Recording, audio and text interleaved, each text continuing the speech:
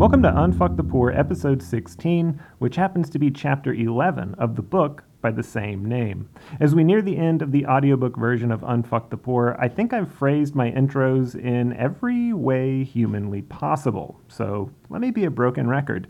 This podcast is free. All additional content and media is also available for free. Show notes, editorials, links to media and other resources, as well as the full free PDF of Unfuck the Poor, can all be found at askaleftist.com. This next chapter confronts the social barriers to economic transition. Let's call it a commentary on the first world philosophy on safety, comfort, and passive cruelty is next. So to restore our belief in the world is just, we try to convince ourselves that the victim must have done something. Across the country, advocates say a growing number of cities have been criminalizing homelessness. Criminalizing basic human behaviors, like sitting down too long, sleeping, or even sharing food. In effect, prisons are the new mental institutions. Found it subjected homeless people to cruel, inhuman, and degrading treatment.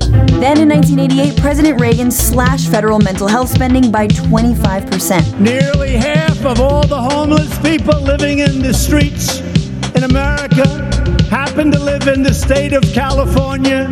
What they are doing to our beautiful California is a disgrace to our country. It's a shame. The world is looking at it. Look at Los Angeles with the tents and the horrible, horrible, disgusting conditions.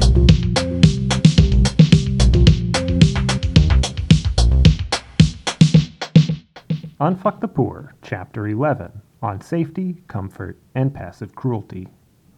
We have to revisit our idea of comfort. I'm not suggesting a communist sacrifice of creature comforts to achieve the death of the individual in favor of the common good. I don't believe individualism is incompatible with equity and collectivization, but we must first agree on what the individual is and what she can do. Can an individual own property? Not tangible assets, but permanent property such as land and the paper rights to its resources? I don't think the individual can own any land any more than an animal can own its habitat. We die, after all, so our ownership is never permanent. Even passing along assets is temporary. What if heirs don't want to take care of real property and instead choose to liquidate? If ownership of a place is at best a long-term lease, we can at least admit that present tense ownership is time limited. But if we completely rid ourselves of the notion that land can be purchased, then what preserves and protects the place most sacred and meaningful to the individual, the home, the neighborhood, the community, and the city? The answer cannot be a central authority with the right to detain, brutalize, and murder, like the police. Such an authority is unaccountable to the extent of its granted rights. If lethal force can be justified, then it is the default eventuality of such authority. It will use that force, and that force should be held to scrutiny. What justified its use? But if it is immune from scrutiny, then it acts with no more justification than any other criminal actor. Its motives, as well as its efficacy, become suspect. The topic of community policing has gained momentum and backlash with the rise of defund the police activism, which some are apt to say suffers from poor branding. That is, the idea of a movement stating its central goal is so foreign to us that we encourage it to be sold in less obvious language, and that is not a sound argument. The only rational logic against police defunding is that a clear understanding of public safety post-policing is not apparent to the uncreative. The counter, of course, is rethinking safety in general. What does safety look like, sound like, feel like? Do we really feel safe around police, or do we feel guarded and self-conscious? Do we trust police to conduct honest internal investigations and hold themselves accountable? Do we, in fact, need police? The real issue at question, without police, without the right to property ownership, how does the sacred domain of home maintain stability? And on the flip side, is the sacred domain of home stable in the status quo? Ownership to property is granted according to the ability of the individual to pay for it, both in the sense of a bank-backed mortgage and in terms of property taxes, and in the ability to generate steady income to cover these and other ancillary costs of ownership. Ownership is therefore tenuous, inherently unstable, in addition to being time-limited. Ownership also assumes, on a much more philosophical level, that absolute yet intangible rights are somehow available to us via capital. You can no more own land than you can steal it. You can occupy it, defend it, and deplete it, but your ownership is a belief. The collection of property taxes justifies the granting of rights to use lethal force to a central authority because, presumably, that authority will serve to protect property to the fullest extent of its ability, to the death. Property taxes serve another useful function in that they set a reserve price for the rights to land within a community. You can hold and use the property so long as the minimum price or property tax is paid. Put another way, with no other factors involved, an annual property tax payment of, say, one pair of Air Force Ones means that the property itself must either be able to produce Air Force Ones or the owner must procure a pair of Air Force Ones from somewhere else in order to pay the tax. For homeowners, it's unlikely that a city lot in Nashville, where I live, can produce the necessary revenue to pay property taxes. It's also equally unlikely that a homeowner will be willing or able to do that. It's quite easy to see how businesses use property to generate revenue that not only pays the reserve price for property, but also earns a profit. That is basically all they do. All things considered, the collection of property taxes and other local taxes represents a trade-off between the owners of property and the collector of taxes. Owning property is only worth the minimum reserve price if the collecting agency provides something of value. Otherwise, who would prefer to live in one community over another? If this sounds too technical, I'll simplify. What do people look for when they buy houses? Access to parks, shopping, good schools, restaurants, safe neighborhoods. These things are universal. There is another universal that no one asks when buying a house. What is the police department like? One part of the population assumes that when you have an emergency, the police will come and make things better. And one part of the population assumes that involving the police will make things worse, like George Floyd worse. Whose safety is granted by the payment of property taxes? If not all of ours equally, do we as a result fund anyone's safety? If overnight we were to abolish not only the police and the carceral system, but all rights to land ownership and the need to pay property taxes, what would keep us from descending into utter chaos? The answer is neither convoluted nor complex. We already keep ourselves from descending into chaos, and we are already the victims of crime. Around 2010, break-ins in my neighborhood were a nightly occurrence. I have a suspicion that it was a direct result of the recession, but no hard evidence to back it up. Now, my brother, a cop, could warn me that the houses were being broken into and could give me street numbers, but there really wasn't anything he or any of the other cops could do to prevent them. 2 men were eventually arrested, but break-ins continued after their arrest. Anyone who has ever had a car or house broken into knows pretty well that there is little to no chance of 1, recovering your stolen property, and 2, catching the dickhead who stole it. In short, the presence of police made me feel no more or less safe in my neighborhood when break-ins were happening every night. Imagine if, in addition to unsolved actual crimes in my neighborhood, there was also the problem of police arresting my neighbors for technical crimes. Misdemeanors such as petty theft, vandalism, drunk in public, and traffic violations are technically crimes, but none of these things suggest imminent danger to the public at large, though they make up an estimated 75% of the U.S. jail population. If that were the situation in my neighborhood, the answer to who do they protect is a cognizant not us. Since I know that crime still happens in my neighborhood and in low to moderate income neighborhoods, and that blacks from those neighborhoods are disproportionately targeted by police, who do they protect becomes a moral roadblock. The police are not protecting me, but they aren't protecting them either. What, then, keeps our neighborhoods from falling into utter chaos? Possibly the fact that we don't want to live in chaos. I would be wrong to base this argument on misdemeanors alone. Serious crimes do occur, and their victims fare no better in the distribution of justice. As an extreme example, take the ongoing national scandal that is the backlog of rape kit testing. In 2019, it was estimated that 200,000 untested kits were still sitting in police storage, many of them due to police negligence, as in police don't take the victim seriously or the victim is in some way to blame for his or her own rape. The preference for a so-called, quote, righteous victim who, quote, didn't know her assailant, who fought back, who has a clean record, and hadn't been drinking or offering sex for money or drugs, that woman will be taken seriously, end quote. The moral judgment of detectives in the case of rape is a passive violence in which further victimhood is propagated. Rapists are likely to rape again and are allowed to do so when their victims are ignored. It is distinct from, but no less violent than, the judgment used by police officers on the street who escalate confrontations to the death. In neither case is the right to distribute justice exercised with the interest of protecting or serving the general public. Rather, it is done at the moral discretion of an individual acting extrajudicially, an absolute violation of the duties purportedly tasked to the police.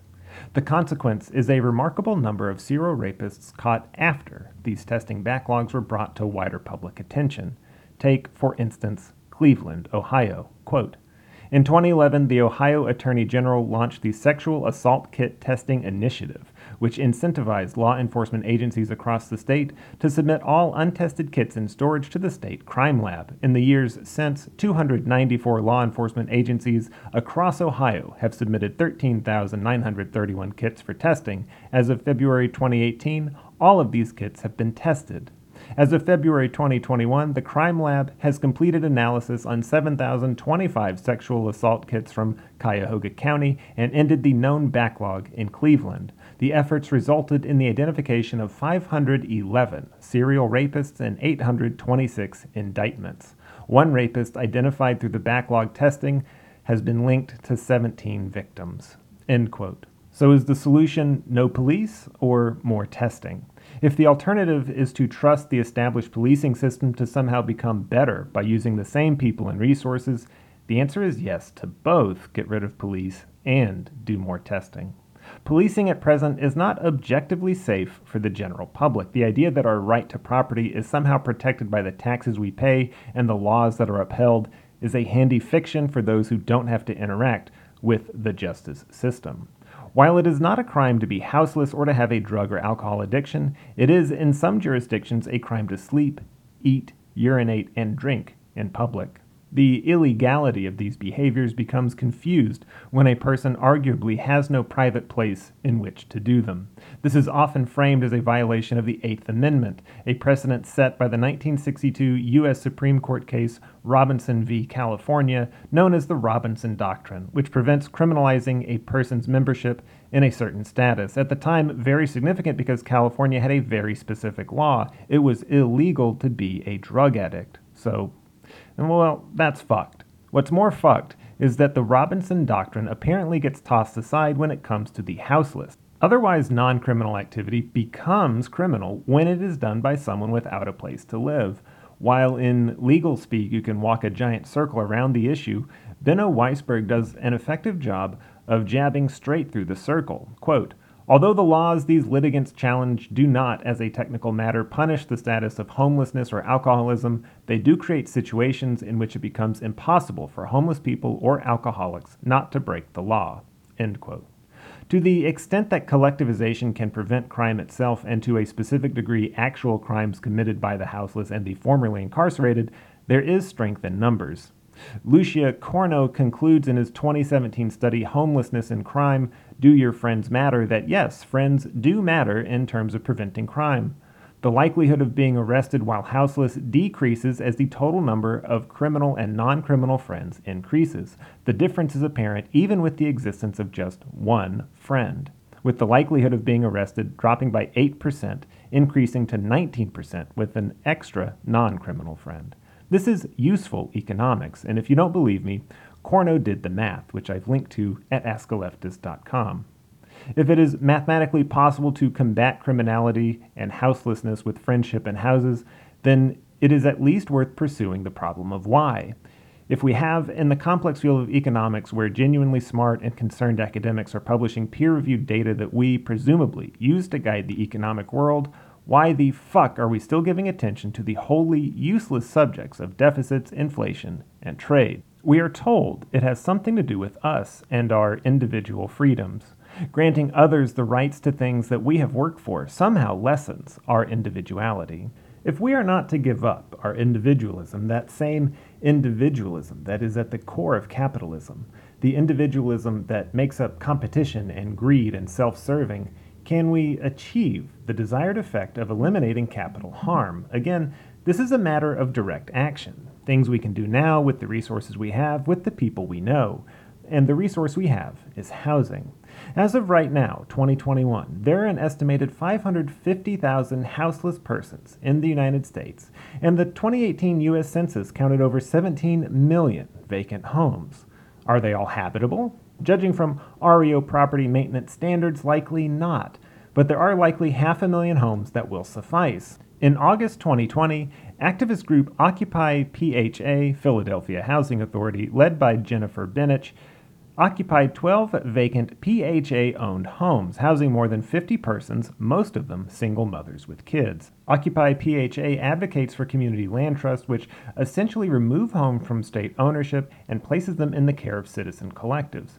Land trusts hold long-term ownership of physical property, the ground, and leases that land to the homeowners who have the right to own, maintain, and sell their homes either through rent-to-own or mortgage models. This, too, is tenuous. Some land trusts fail. They go broke and can't pay their bills, but this presses heavily on the quixotic notion of property ownership itself. Entrusted property ought be exempt from the tenuous circumstances of finance overall.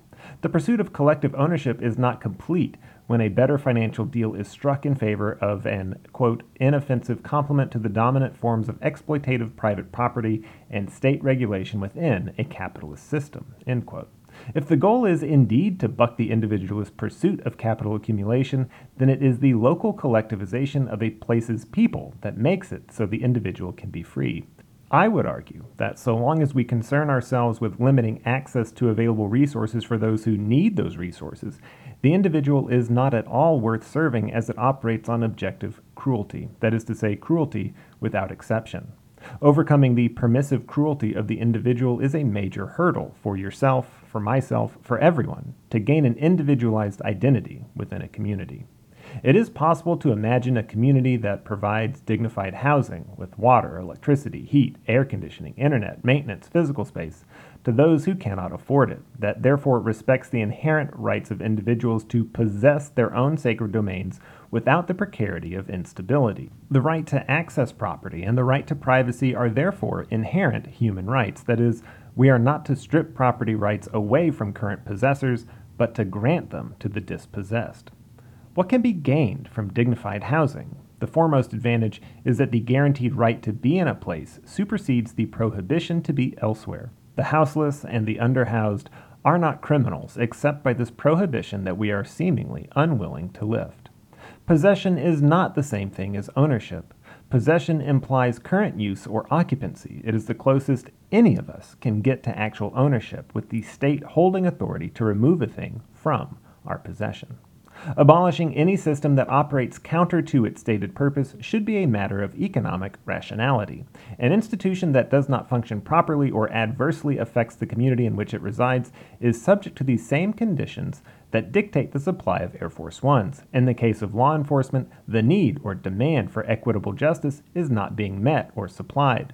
Were the tenets of market theory fundamentally correct, this would be met with a direct drop in demand. Instead, the forces at work are artificial. The supply-side theory of the Thatcher and Reagan period is alive and well in the forced supply of law enforcement, despite its poor performance and the demand for reform or outright abolition from the very demographic groups that are overwhelmingly targeted over others, with Black and Latinx Americans 12 times and 5 times more likely to be arrested than whites, respectively.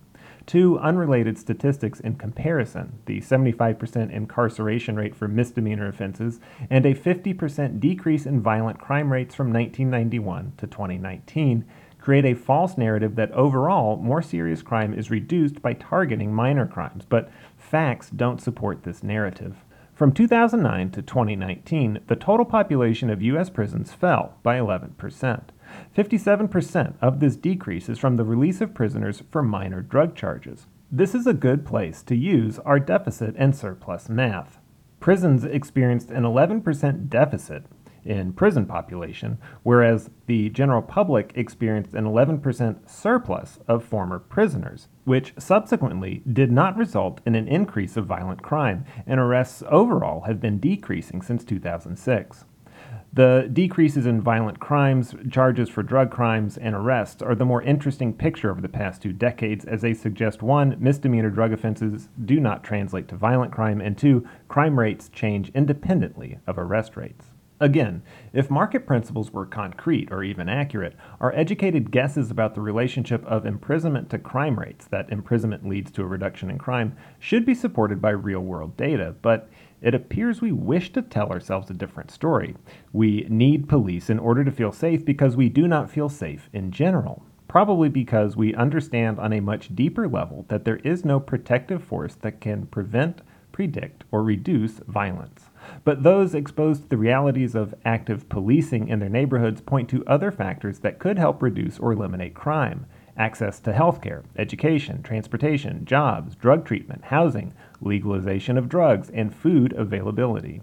We decide against these measures because of another fiction, the belief that we receive a better return on investment through punishment than entitlement. Though if we believed that fiction, we would not concern ourselves with such things as school districts, public parks, restaurants, and cost of living when choosing places to live. Instead, what our beliefs truly suggest is that different levels of income entitle buyers to specific benefits believed to afford comparative advantage over others. Of course, I'm no statistician, and my analysis on policing and crime is quite limited. Fortunately, some people make entire careers out of doing in-depth meta-analysis of crime statistics.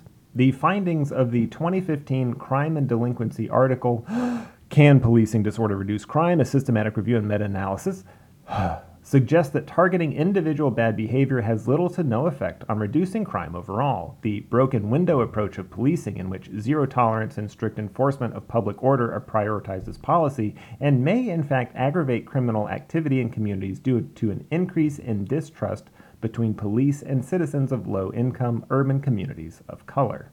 This conclusion, while backed by meta-analysis, could also have been reached by simply fucking listening to the people who live in those communities from the start.